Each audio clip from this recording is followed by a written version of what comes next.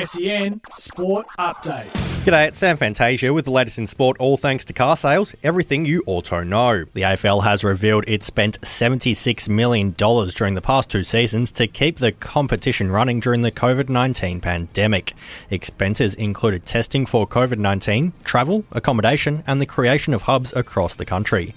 The league's overall revenue increased by more than $63 million last year, but the operating loss increased from $22.7 million in 2020. Carlton head of football Brad Lloyd has provided an injury update on a number of key players, including Sam Walsh. Walsh went down with a syndesmosis injury at training last week and is set to miss at least a month after having surgery. Caleb Marchbank is approaching the end of his rehab process after not playing due to various injuries since 2019, while ruckman Tom de Koning underwent a procedure after a blood clot was found in his shoulder over summer and is on track for round 1. And Aussie Oklahoma City Thunder star Josh Giddey continues to impress in the NBA, posting his second consecutive triple-double in the overtime win over the Knicks. That's sport, all thanks to car sales. Sell your car the hassle-free way with car sales instant offer. SEN Sport Update.